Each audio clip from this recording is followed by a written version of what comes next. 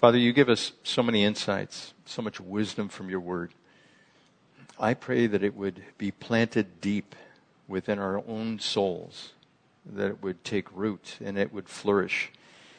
And we'd be not only confident that things will grow according to your will, but we ask, Lord, that you would cause us to flourish, that we would be those who are called yours because of the works that you do through us, because of the people that we touch, because of those that we invite to the kingdom, all the while recognizing it is you working in us and not we ourselves.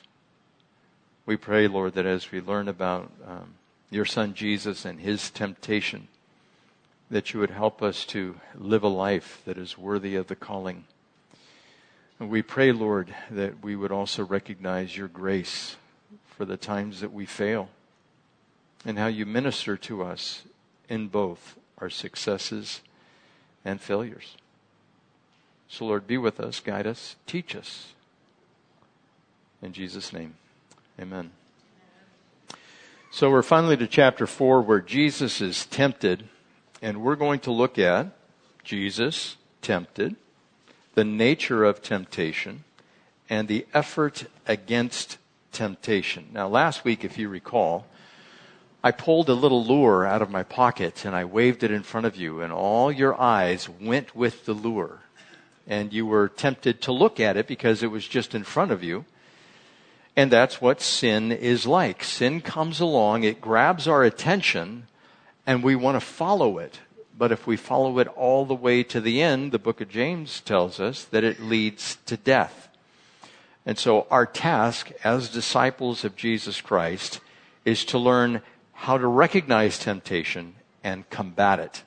Not just simply mess with it a little bit. Like, for instance, when you go fishing, you take a lure or you take some bait and you stick it over the side of the boat or off the pier and you get a little nibble, and what do you do with it? You shake it a little bit, right? And you want the fish to go for it because you're dangling it in front of the fish. And finally the fish goes, okay, you're mine. And he goes for it. And that's exactly what we do. It comes before us and it shakes a little bit, once, twice, 3 times, and the fish is gone, and we are gone if we give in to the temptation. So Jesus was tempted just like us. In every single way, he was tempted by us. And I explained last week that there may be things for us that are not temptations at all, that we have no desire to get involved with them, to embrace them, to bring them to ourselves. But we simply can turn away from that temptation, not because we necessarily want to, but because it's the right thing to do. Jesus had to have a desire for these things in order to be tempted by them. He had to, in his being, in his humanity, wanting to be tempted and then choosing not to.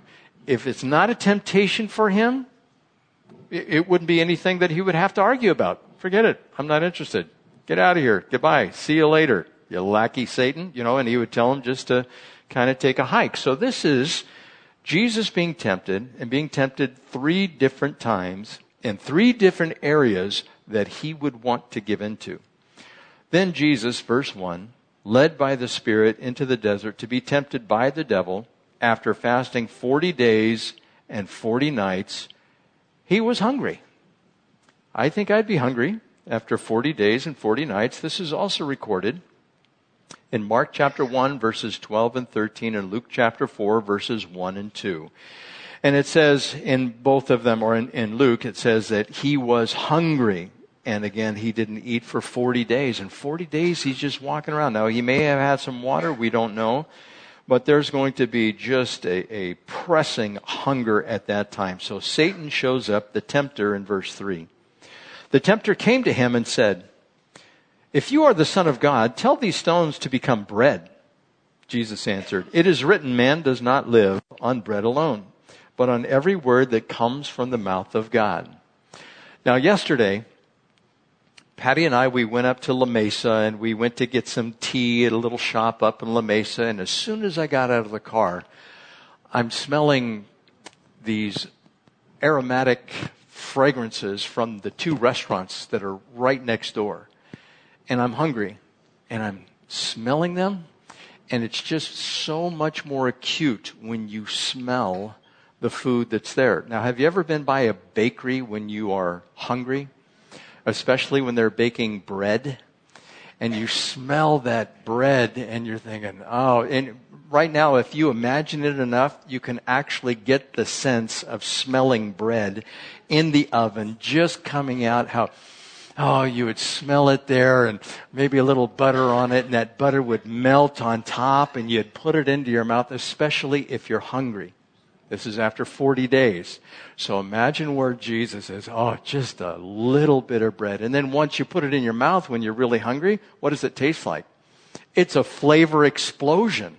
Where all the rest of the time it's just, some bread. Where if you're hungry and you taste something, to those who are hungry, even the bitter tastes sweet, Scripture says. So at this point, he's literally starving. The second one is, then the devil took him to the holy city and had him stand on the highest point of the temple.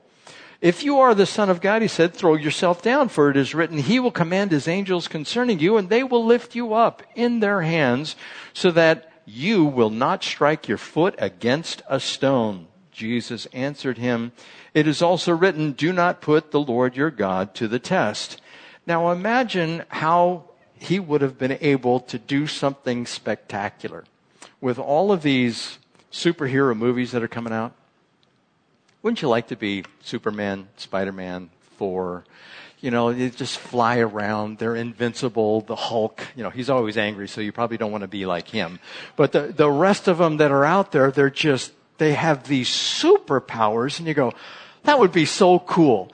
Just to fly up into the clouds and tool around up there, and it would be fun. Well, this is what Jesus is tempted with. Now, maybe that doesn't tempt you at all. I don't want to fly anywhere, be hit by a jet or a bird or whatever the case. I don't care. But it's this idea that Jesus had to be tempted to want to throw himself down and watch the angels come at the very last second, swoop him up, and just make him land softly. And then everybody would see it. There were probably thousands of people around the Temple Mount, that area, whether they could see Jesus or not, I don't know. But they would throw him down. All the people would see it. Well, whoa, look what you can do. Have you ever had somebody come and give you praises for what you've done? Where, wow, you are so fantastic. Look at what you can do. I've never seen somebody work so diligently and accomplish so much as you have. And what does that do for you? I know. Right? On the inside, it just feeds the flesh is what it does. And a man is tested by the praises he receives. And so if you're constantly lauded with praise, the flesh just wants to go, yeah, that's me. I'm good. I know, on the inside. And so Jesus had to be tempted by this in his flesh, but he did not succumb to it at all, because he is also God in human form and able to resist it in his deity, but it's a mystery how he can resist it in his humanity. But he is the perfect man, tempted in all ways, just like us. Then there's the third one. Again, the devil took him to a very high mountain and showed him all the kingdoms of the world and their splendor. All this I will give you, he said, if you will bow down and worship me. Jesus said to him, away from me, Satan, for it is written, worship the Lord your God and serve him only. Is there something that you would really like? Some possession? If you could walk out your back door, what is it you would want to walk out your back door? I have my own preferences. I'd like to have bleached white coral sand going in a turquoise blue water at the end with glorious colors of fish down below, and there would be coral and big fish swimming by, and it would just be a spectacular thundercloud over here that's pure white and a little gray and a little rain and palm trees swaying in the wind. That's what I want when I walk out my back door. What do I have right now? Highway 8. I look at Highway 8 and I go, it's wonderful. I love to be alive. It's all good out there. And some dirt. I have some dirt out there, and I have a wrought iron fence. And that's my view. Now, if I could just wave a wand and just have it happen, and I got it, would I do it? If I could have a palatial estate that is just taken care of by itself, if I could have control of a country, like for instance our country, wouldn't you like to just grab control of it for a few minutes and just say, look, we got to change this. This is not right, and I'm going to do it. Wouldn't you like to do that? Well, these are temptations that are, for most people, normal. When you see something wrong, you want to change it. Well, what if you had the power to do it? And you see all the splendor of everything that is out there that you could do or be in control of. Wouldn't you like to just grab it for a little bit? Maybe for a long time? Well, Satan told Jesus, look at the splendor of all these kingdoms in the world. I'll give them all to you if you simply worship me. And he said, get away from me, Satan. And so these three temptations are three areas that commonly plague us. You have the first one, which is the lust of the flesh. Your flesh wants to eat bread when you are starving. The second one, he was tempted by an ability or pride of life, or look what I can do. I can throw myself down here and the angels will come down and they'll bear me up. And the third one here, tempted by what he saw in the kingdoms. And he could have had them, but he said no. But it's what he saw is what he wanted. And so this nature of temptation is what we're going to look at. These temptations were all an appeal to the flesh or the fleshly nature. And these temptations, each one of them, was countered with Scripture. So a definition of temptation, it's a desire to do something or want something, especially something that is wrong or unwise. Now that's like the Webster's definition of temptation. You're tempted to do something that you should not do, that you should not get involved in. Did you guys see on the news these people going through Costco?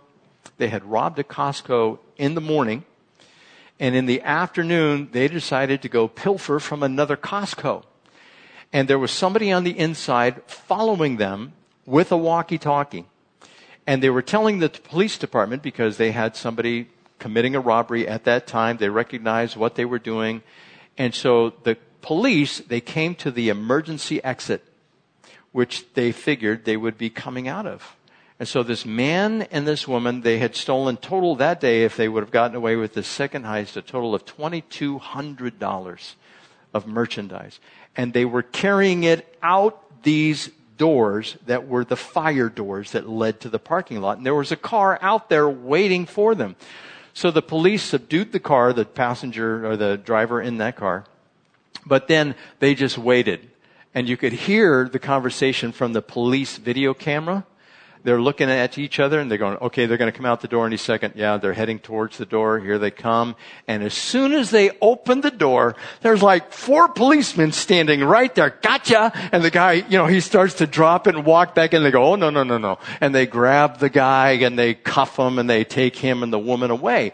They were tempted to steal. They wanted to do something that was wrong, and they did the wrong, and they got caught and they paid the consequence. They were run off to jail.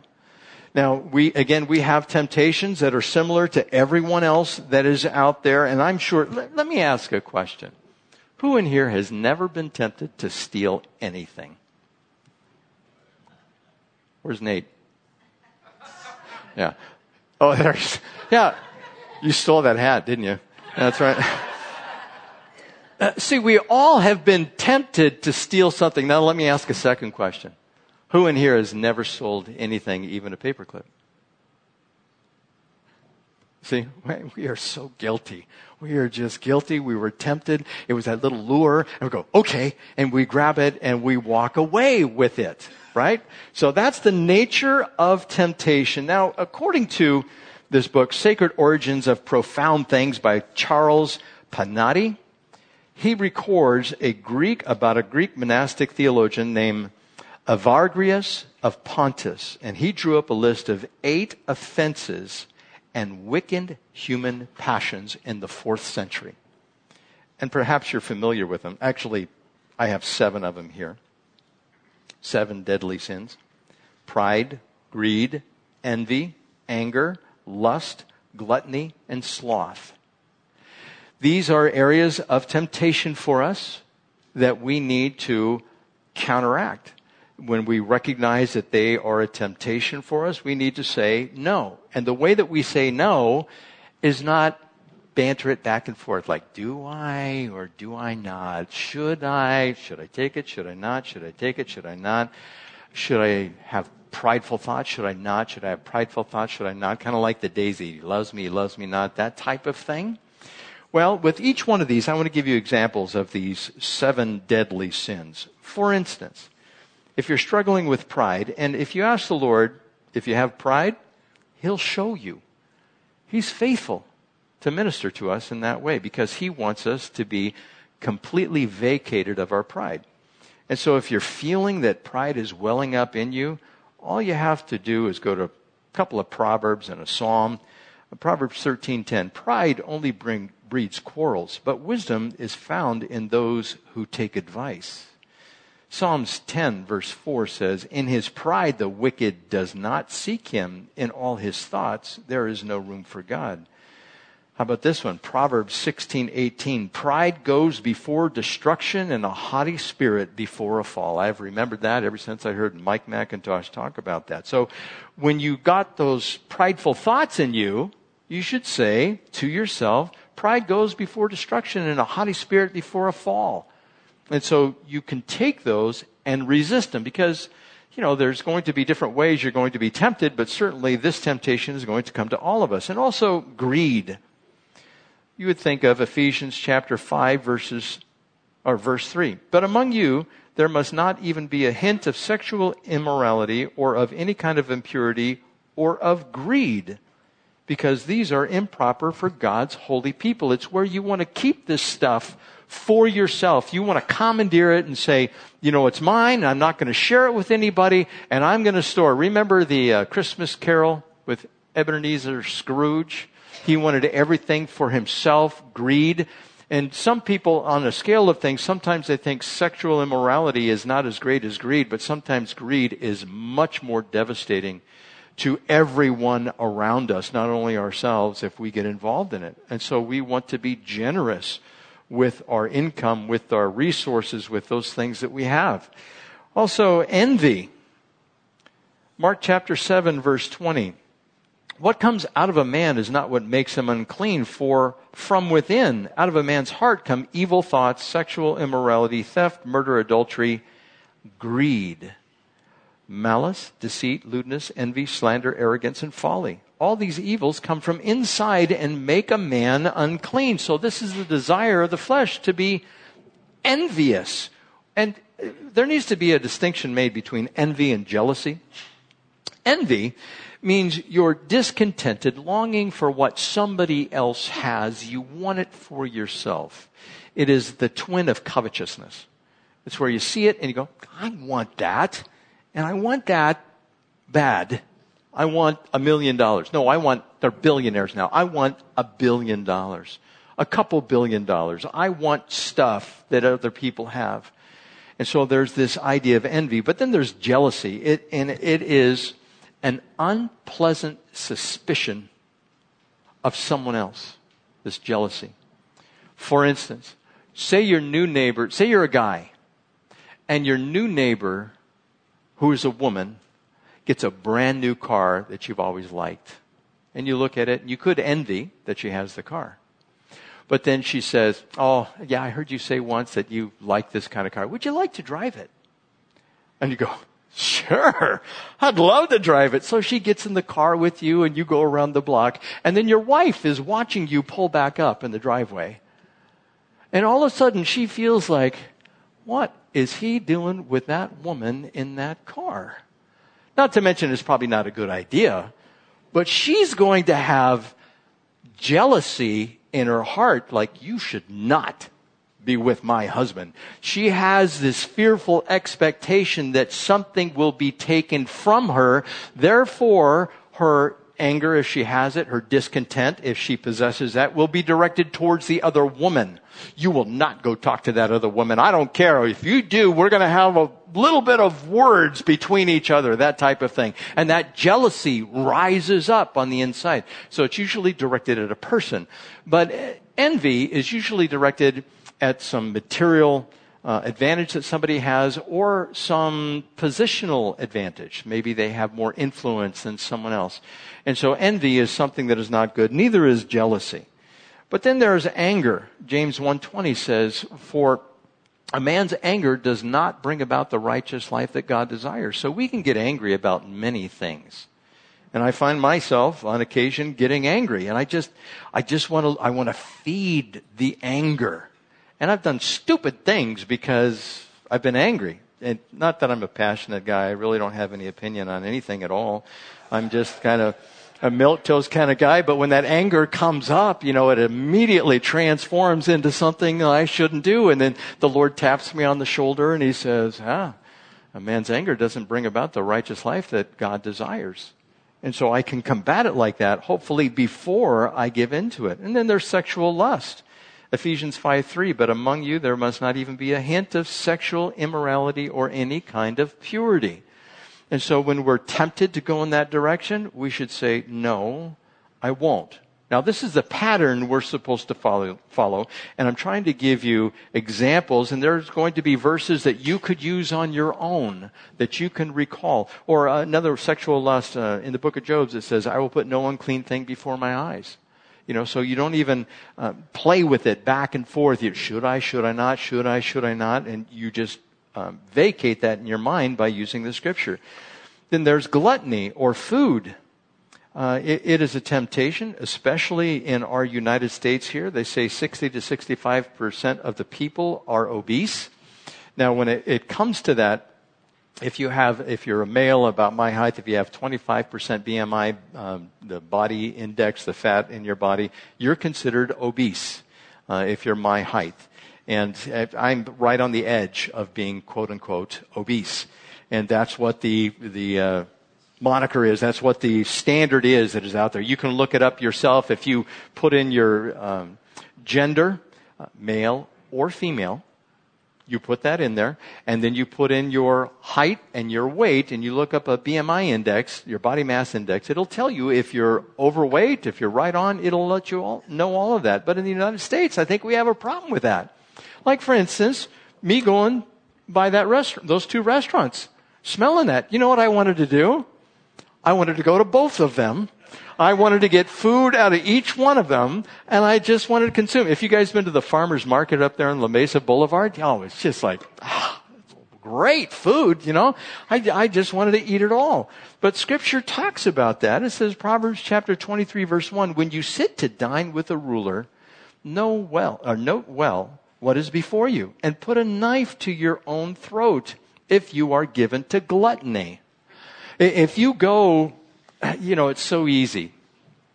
You go to, I've been to Barona, not gambling, but I've been up there to the buffet. Talk about a spread. I mean, what do I want? Do I want Asian cuisine? Do I want shrimp and seafood? Do I want Mexican food? Do I want some beef over here, mashed potatoes? Am I making you guys hungry yet? I mean, all of this food that is out there, you'll get a little bit of each, and then you go back and get a little bit more of each, and you just keep on going through, and by the time you're done, you're going, that was so good. It's time to take a nap. And by the way, that sleep thing, I'll get to that in a minute. But this idea of food and gluttony, we're to exercise self-control. And I'm telling you, speaking from experience, it is hard. I know it is hard to do that. All of these are difficult. Then there is sloth. Now, the Lord pointed out something in specific that a slothful man or woman will do.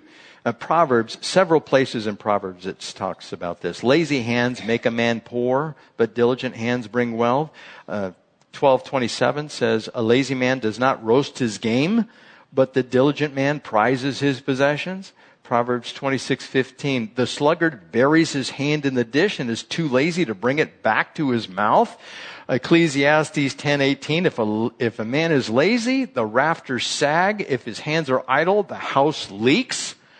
I mean, what a sloth. Like, pick it up and eat it and then go work on your house. You know, that if your house is falling apart, guess what Scripture calls us? We're lazy. It's what it calls us. And I go, God, I don't want to paint the house. You need to paint the house so it doesn't fall apart, right? We need to be diligent about these types of things. And so sloth is something that we all want to take our leisure. We don't want to worry about things. If you see a neighbor's house that's just falling apart, things are falling off the house, the roof is leaking, you know, the paint's chipping on. What do you know about the man? Either he can't or he won't. There is a possibility he can't, that he's disabled, doesn't have the money. And so you want not to be quick to pass judgment. But for the most part, if you see the people walking around the house having a great time and the house is falling apart, know that there's slothfulness there. And they need the saving grace of God just like you did before you go ahead and make a judgment about them. So, sloth, gluttony, sexual lust, envy, greed, pride, those are the 7 deadly sins. Now, how are we tempted? We are tempted in 3 different ways. 1 John chapter 2 verse 16 says, "For all that is in the world, the lust of the flesh, the lust of the eyes, and the pride of life is not from the Father, but is of this world." So it just lays out the 3 areas that we are tempted. These are the 3 areas that I just told you Jesus was tempted in. It was the lust of the flesh. He wanted him to make the bread, the lust of the eyes, all the kingdoms of the world, and the pride of life. Throw yourself down and the angels will come and bear you up. We are tempted in the exact same ways. And we have to recognize that. If you're doing anything in these areas, Satan will come along. He's faithful to do so, and he will provide for you a temptation. But there's a couple other ways that temptation will come. It deals with the body appetites, appealing to the eyes, and that which feeds our pride is what's going to stumble us up. So, like for instance, the lust of the flesh, the body appetites. I just mentioned to you sleep. There are some people who like sleep. Proverbs talks about the person who loves sleep, that they will come to poverty. And so if you want to sleep 10, 12, 14 hours a day, pretty soon you're going to be poor. Unless you got a wealth of income, but then you're going to be poor as far as reward for God's kingdom, because you're probably not being the disciple he wants you to be. Just like me. I keep that in the forefront all the time. Do not love sleep, but I'm so tired. Get that under control. Get to bed at a decent hour. You know, like order your life. And it's hard to order your life. I don't want to do that. My flesh says, just sleep in. It's okay. Or Satan is there going, sleep, sleep. Hit that alarm again. Just shut it off. Sleep. You're too tired. That's one of the lusts of the flesh. Of course, the other ones I've already mentioned, the food, the sex, the anger, the drugs. When you're in pain, when I'm in pain, I want drugs. I will not kid you.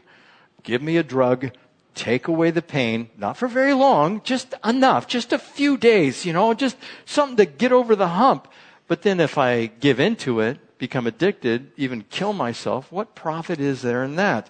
So these all appeal to the body, and it's based on how the body feels. Do you feel good? I feel good. Internet, that type of thing. You go for something and it makes you feel good and you want some more of it, so you keep on doing it. Now, for instance, I like sports. Not all sports, but I like sports. And I've mentioned this before. My father was a sports fiend. I mean, he didn't participate in sports, but he loved to watch every sport that was out there. I would come in from the other room or something, and he'd be watching bowling. Bowling, because he bowled. And then he would watch golf, because he golfed. Golf. And then he would watch football. Of course, football. And every single game he could possibly get, football would be on, and then he'd watch basketball. And if he wasn't watching basketball, he'd find some sport on there, and he'd watch it.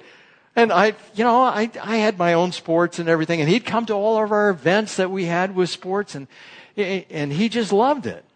That was his thing. But we can also, in our own lives, can become addicted to sports. I mean, you just fill in the blank of what you could become addicted to. or athleticism or baking or what, you fill in the blank. You know, each one of us has a propensity to one thing or two things that we like to do, and we'll pull out all stops to do those things, and then they can overtake us. And it makes us feel good on the inside. That's why we do it, because we feel good. Now, we want to feel good in doing things for the Lord, but we want to make sure we don't make that thing our idol.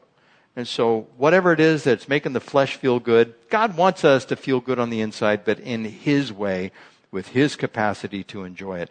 Then there's the eyes and what they desire. Proverbs 17:24 says, "A discerning man keeps wisdom in view, but a fool's eyes wander to the ends of the earth." Oh, look at that.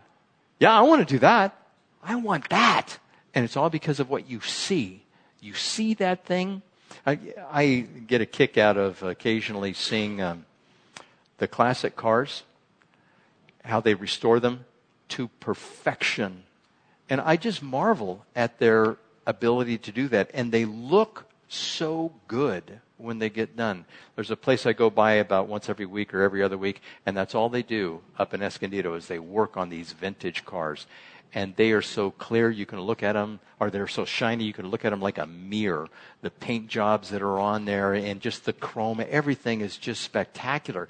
And some people will lust after stuff like that. I'm going to do all I can to get that type of thing. Also, when it comes to the sexual immorality, I just mentioned Job 31:1. I've made a covenant with my eyes not to look lustfully at a girl.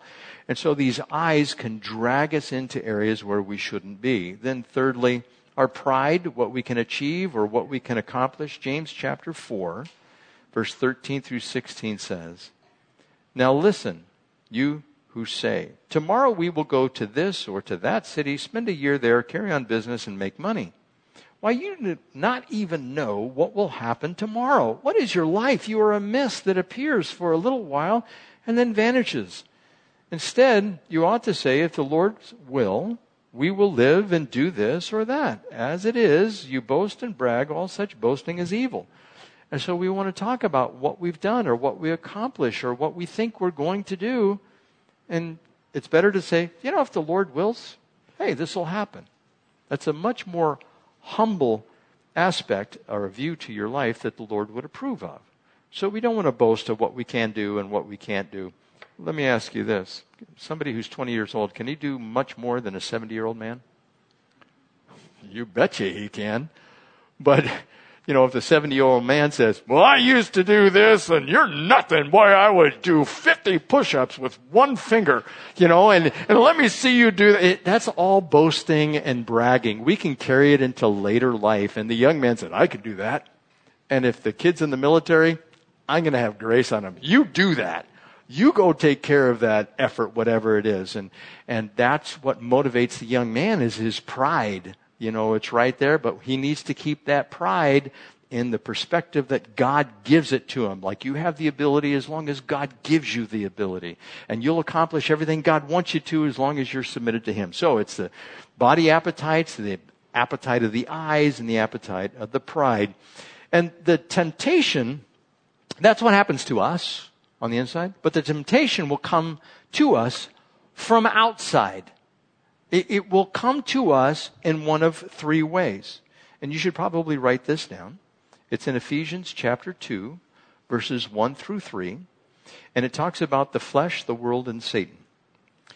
It reads, "As for you, you were dead in your transgressions and sins, in which you used to live when you," number one, "followed the ways of this world." And number two, "and of the ruler of the kingdom of the air, the spirit who is now at work in those who are disobedient. All of us also lived among them at one time," number three, "gratifying the cravings of our sinful nature and following its desires and thoughts." So not in that same order, but it's the flesh, it's the world, and Satan. Those three things will come at us from the outside. There'll be some stimulus for us as far as the flesh is concerned that will come before us and we'll say, "Yes, I want that." That's the flesh, and it encompasses the pride of life and also the eyes. Then there's the world. I've given you these slogans before, these little jingles. "You deserve a break today." Have it your way. I did it my way. Right? All of those things will come in from the world. You deserve it. We deserve nothing. We deserve judgment is what we deserve, but God, by His grace, gives us everything we have in abundance. It's great. But then there's Satan, and he's the little whisperer that comes along.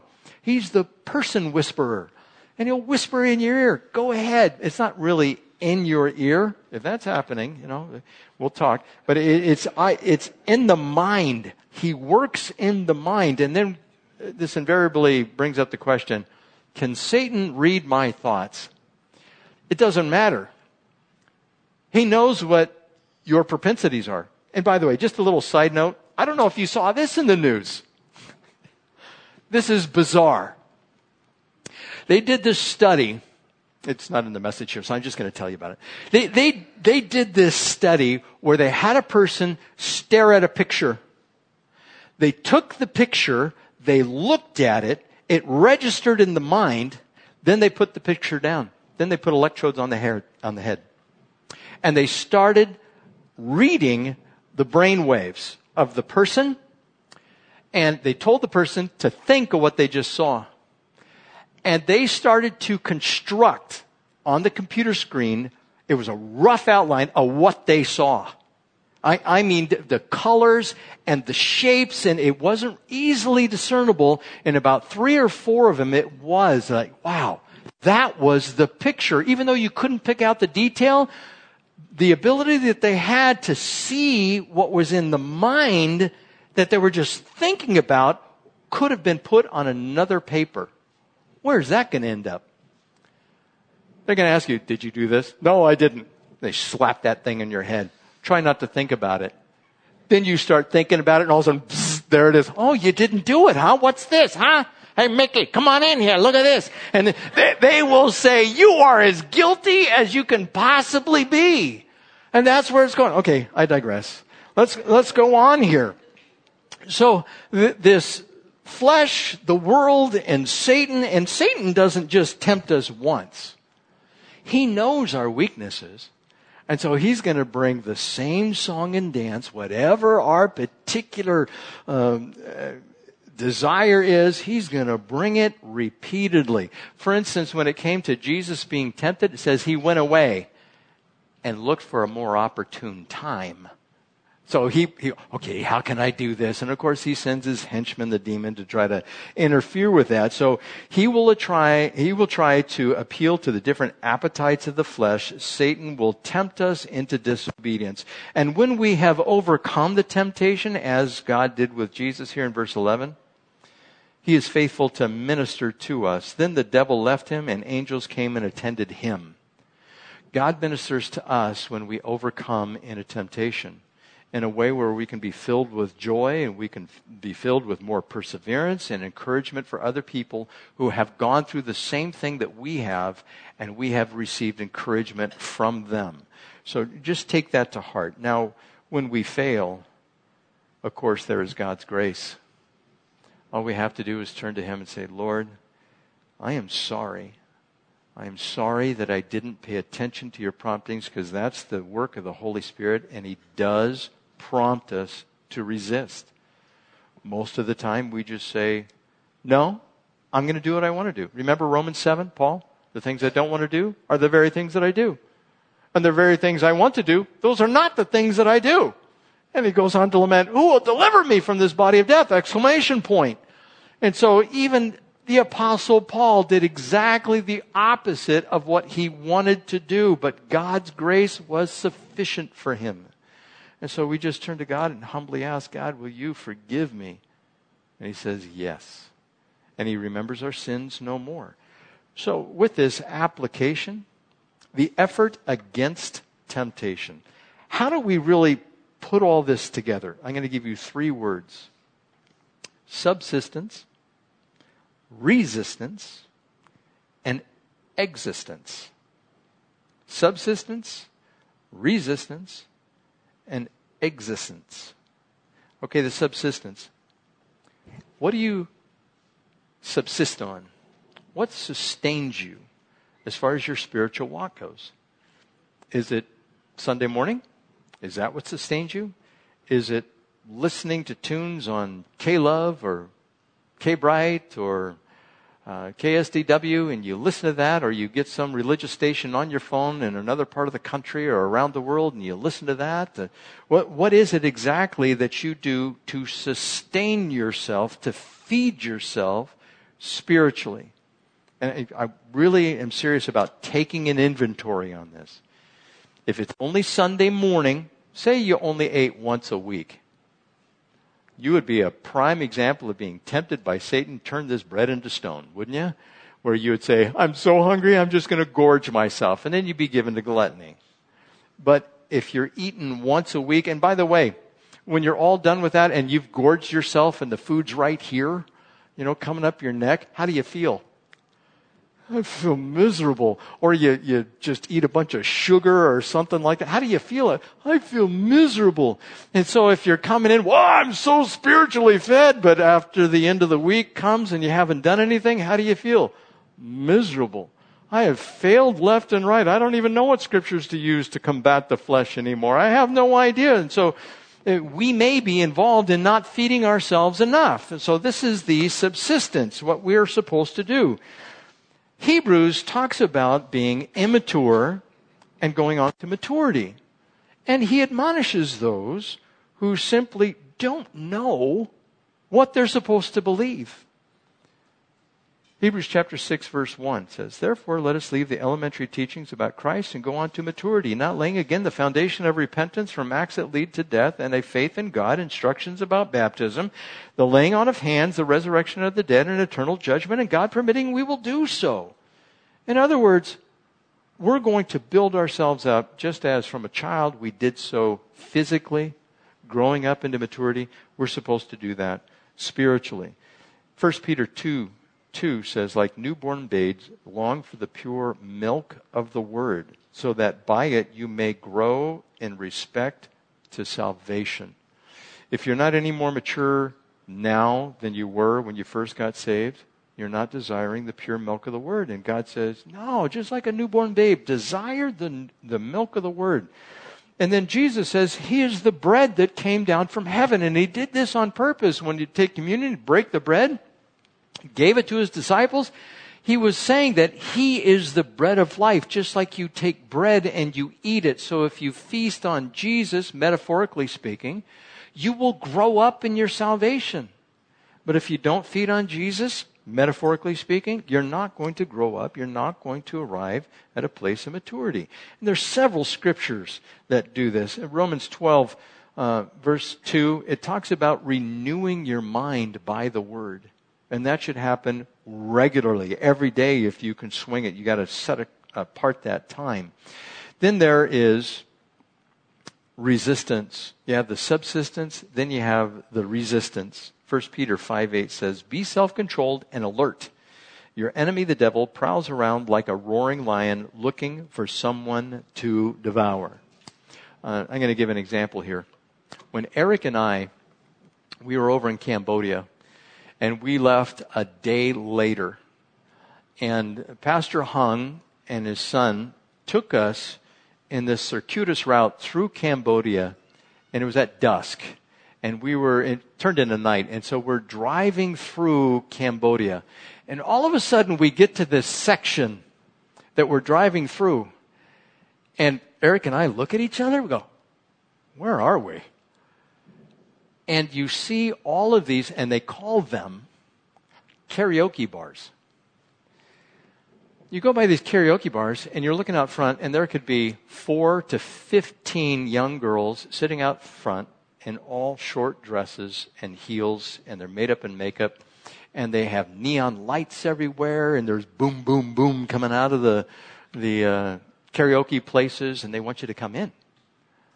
And so Eric, we're looking at both. How long did it go for? A couple miles? A couple miles. We're driving down the road, and we're looking at it. Wow, these are like everywhere. And there were hundreds of girls out there. And it is, we talked to Hin, and we said, Hin, so what's going on here? What is this?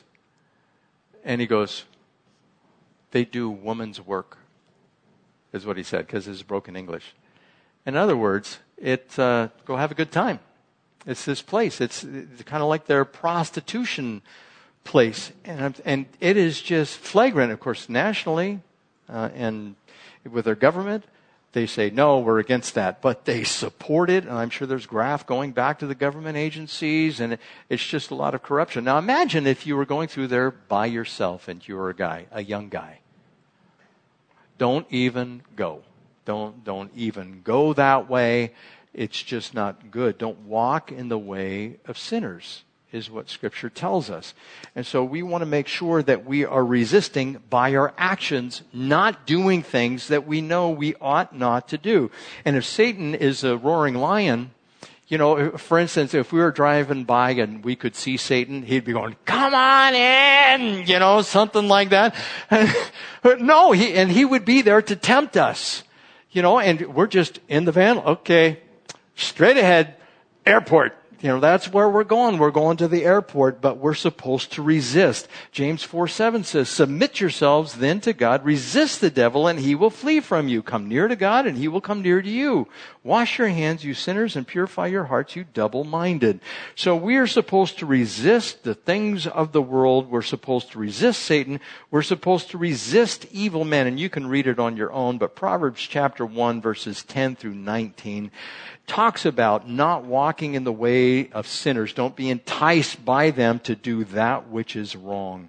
Don't wait for them to take somebody else's blood. Don't wait for them to rob somebody. Put that all out of your mind and resist the devil. So there is a command also to put on the new self, which means get rid of the old self. The old self would have just said, why not? I only live once. The new self says, I will not, because I will bring a reproach upon God. Colossians 3:2 says, set your affection on things above, not on things on the earth. And let this mind in you, or be in you, that was also in Christ Jesus. Philippians 2:5. Then there's the existence. God told the Israelites to do this particular act, or several acts, and he reminded them twice in the book of Deuteronomy.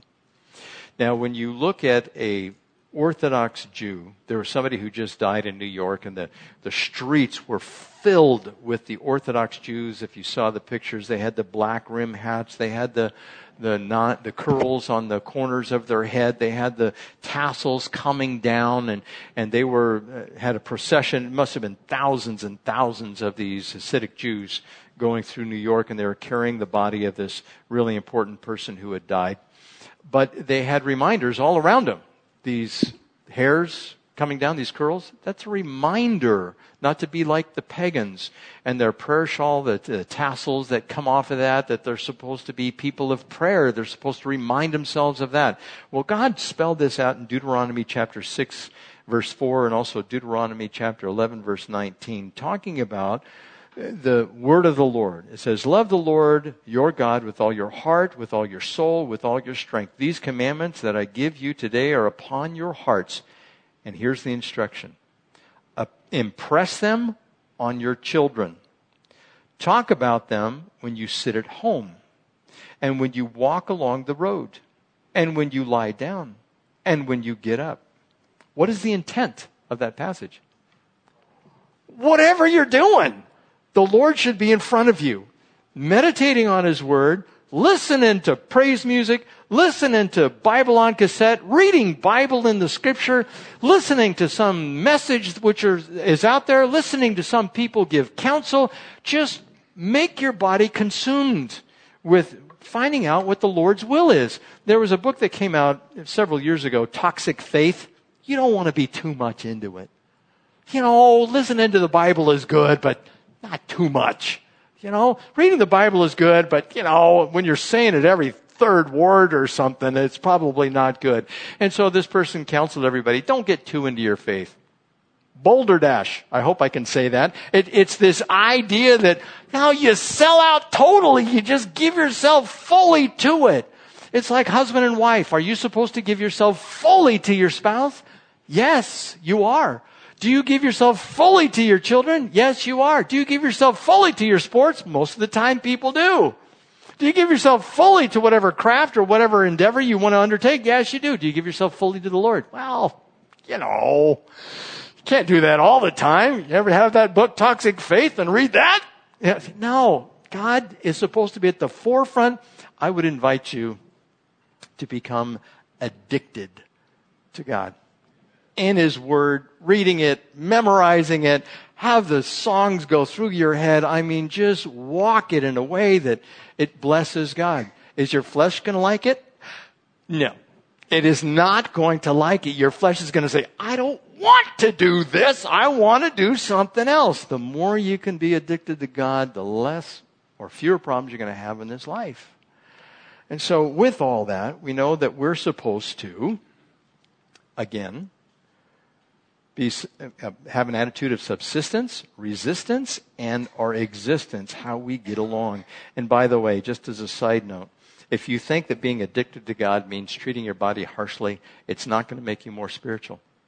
Jesus pointed this out in Colossians chapter 3.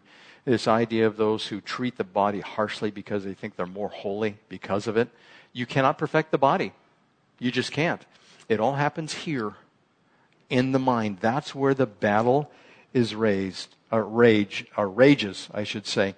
In Colossians 2, verse 20, it says, since you died with Christ to the basic principles of this world, why, as though you still belong to it, do you submit to its rules? Do not handle, do not taste, do not touch. These are all destined to perish with use because they are based on human commands and teachings. Such regulations indeed have the appearance of wisdom with their self-imposed worship, their false humility, and their harsh treatment of the body, but they lack any value in restraining sensual indulgences. And so if you think you treat yourself bad, that you'll be more spiritual, it's not true. I just want you guys to walk away with this idea. If you have the battle take place in your mind and you use Scripture, you will be successful. If you walk according to the Spirit, you will not fulfill the desires of the flesh. Will any one of us in here be successful in that like Jesus was? Not on this side of eternity. That's where God's grace comes in. But just remember, Jesus used the Word to combat temptation. If we don't have the Word, we will be failures when it comes to temptation. Are we going to get it perfect? No. But God's grace covers over all iniquities. Let's pray. Father, we thank you for your Word. We thank you for Jesus' example of how to resist the enemy. And Father, we know you are so good that you forgive us freely and you pour your grace upon us without restraint when we humbly come before you and ask you to forgive us. Father, may our hearts sing the praises about your Son, Jesus, who is our God and Messiah. May this joyful noise be always emanating from our heart. May we praise you from the mountaintops, in our bedrooms, in our places of work, and when we're driving down the road. Help us, Lord, to be more involved with what you're doing. In Jesus' name, amen.